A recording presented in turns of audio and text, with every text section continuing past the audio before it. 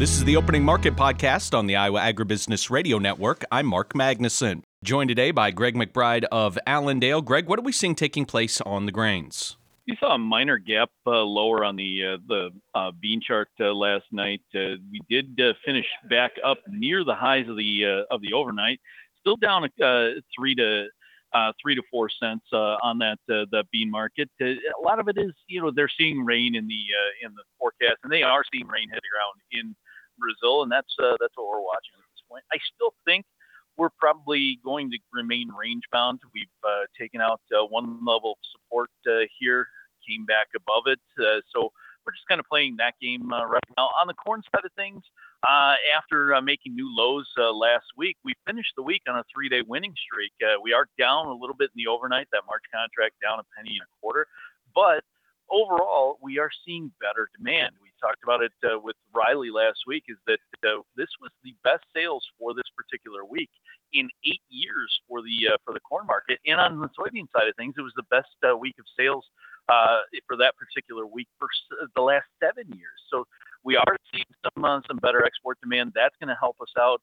We do need to continue to really watch that South American weather forecast, specifically in Brazil, for directionality over the next few weeks here. Greg, what do you point to for the reasoning for that high water mark when it comes to those exports? Well, I think when it comes to the corn side of things is that we have a price advantage to Brazil at this point for corn. So we are cheaper than they are. So why not come to us? We know they had a huge crop, but when you get to countries like the Philippines or the countries like South Korea, Japan, even Mexico, obviously Mexico, one of our top buyers, they're going to go where they can to get the cheapest stuff. It's the same thing with the soybeans on China.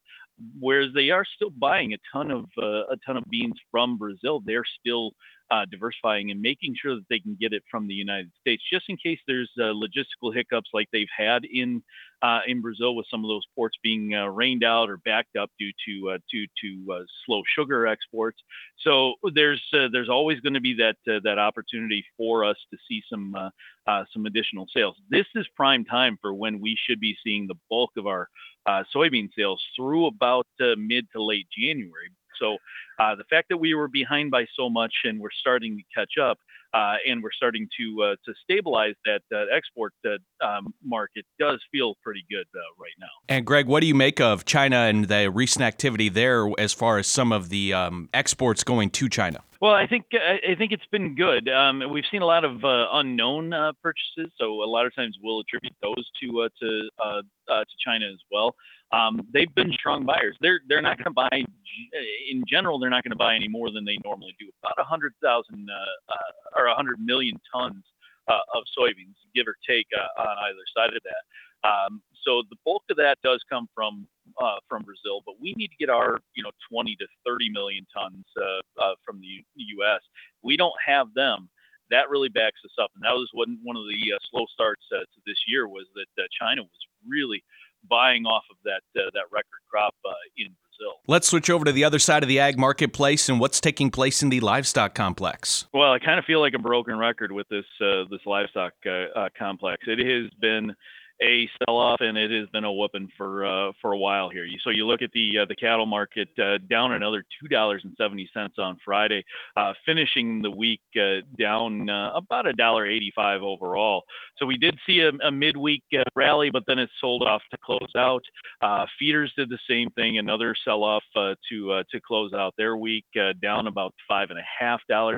This is a market that is continued to see some issues with people that are behind on maybe some short options, having to sell futures to offset risk. Then you're also seeing boxed beef numbers that have dipped. So there's concerns over that.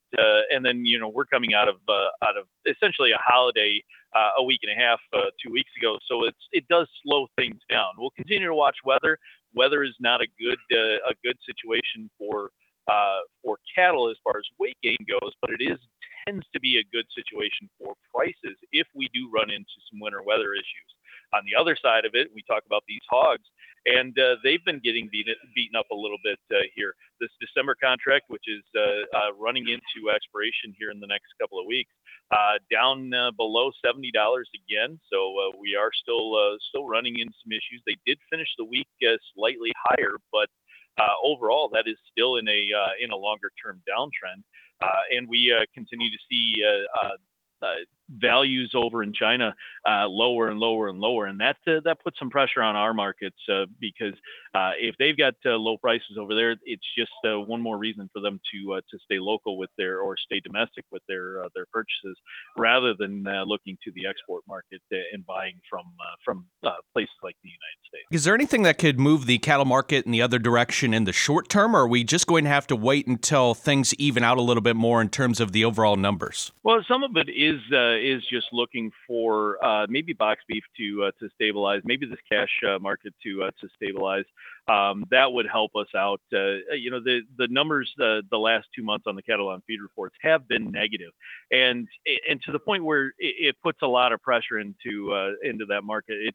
It's been a conversation for the better part of this year, and in that uptrend that we've been in, with how much that we see actual production falling off throughout this year and into next year. That conversation is still being had, but when you get numbers like what we had on the last two cattle on feed reports that are showing more cattle in the feed yard, more cattle on feed, and marketings that are down, that puts a negative spin to things. And these markets, and we've seen it across all of them, to over-exaggerate their moves, whether it's to the downside or the upside. So right now they're in a downward swing, and they're probably going to over-exaggerate that move before they finalize and stabilize and start to move their way back up. Greg McBride of Allendale, our guest here today. Greg, thank you so much for the time. What's the best way for our listeners to get in touch for more marketing information? You give us a call at 800-2-MARKET. That's 800-262-7538. Greg, thanks so much, and have a great day. Thank you, Mark. That was Greg McBride with Allendale. It is time now for a check of the numbers.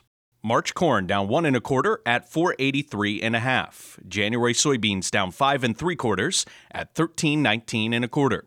January soybean meal up 50 cents at 413.20. January soybean oil up 5 cents at 51.50. Chicago wheat up 5 3/4 at 608 1/2. Minneapolis wheat down 5 even at 725 1/4. Kansas City hard red wheat down 2 even at 644 3/4. And March oats up 7 1/2 at 392 1/4. On the Merc, December live cattle down $1.77 at 167.50. January feeder cattle down $3.85 at 210.57. December lean hogs down 22 cents at 68.37. December pork cutout up 90 cents at 81.65, and Class 3 milk up 2 cents at 16.14.